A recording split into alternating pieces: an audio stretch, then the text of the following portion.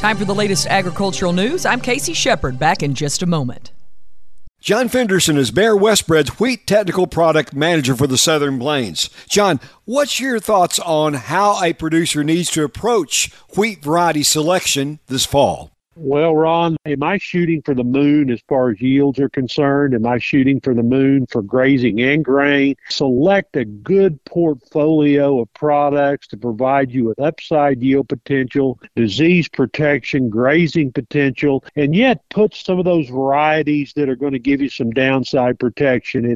Don't get overly enamored with what you saw in 1 year in one certain situation. Look at multiple year results and try to pick varieties that give you some protection while still providing you with adequate upside yield potential that you can profit from that when the conditions are good. Learn more about the wheat varieties from Westbred that are available for fall planting. Check out westbred.com.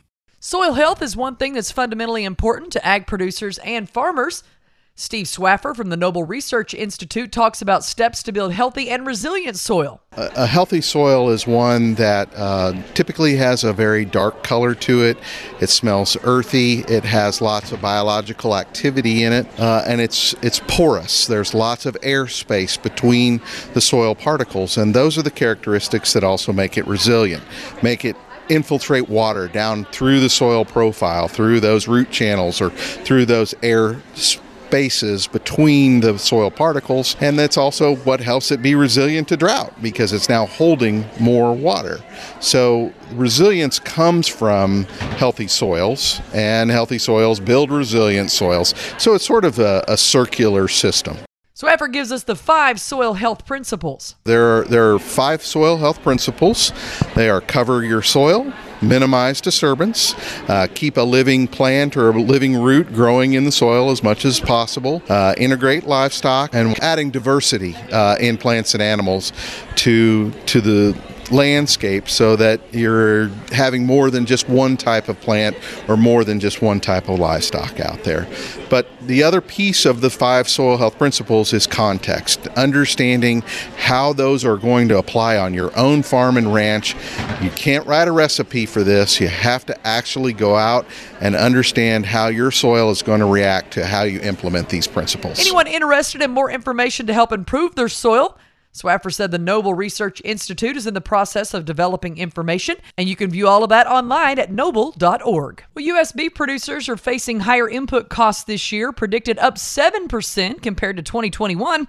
USDA's Economic Research Service reported Monday that the farmer's share of the retail value of beef also increased year over year, but rising input costs, especially for feed, may limit farmers' ability to benefit from higher cattle prices. Feed expenses are the largest operating costs for cow-calf producers, comprising 75% of these costs in 2021. Prices for beef cattle feed were up 16% in May of 22 relative to May of 21. High fertilizer prices have also contributed to increased feed cost, while drought conditions have squeezed feed grains and hay supplies. The 2021-22 season average farm price for corn, the primary grain fed to cattle, is currently projected at $5.95 per bushel, and that's the highest since 2012-2013's marketing year. Other feed grains, including sorghum, oats, and barley, are also projected to increase in 21-22 relative to prices we saw in 2020 and 21. You've got farm news on Ron. Hey, cattle producers, Superior Livestock invites you to set your sights on Sheridan, Wyoming for the Bighorn Classic, August 22nd to the 26th on Dish Network, Channel 997, and SuperiorClickToBid.com. Superior Sunrise at 7:30, the auction each morning, 8 a.m. Central Time. For more details, go to SuperiorLivestock.com or give them a call, 800-422-2117. Superior Livestock's Bighorn Classic, August 22nd through the 26th. That's our latest farm and ranch news. I'm KC Sheperd on the Radio Oklahoma Ag Network.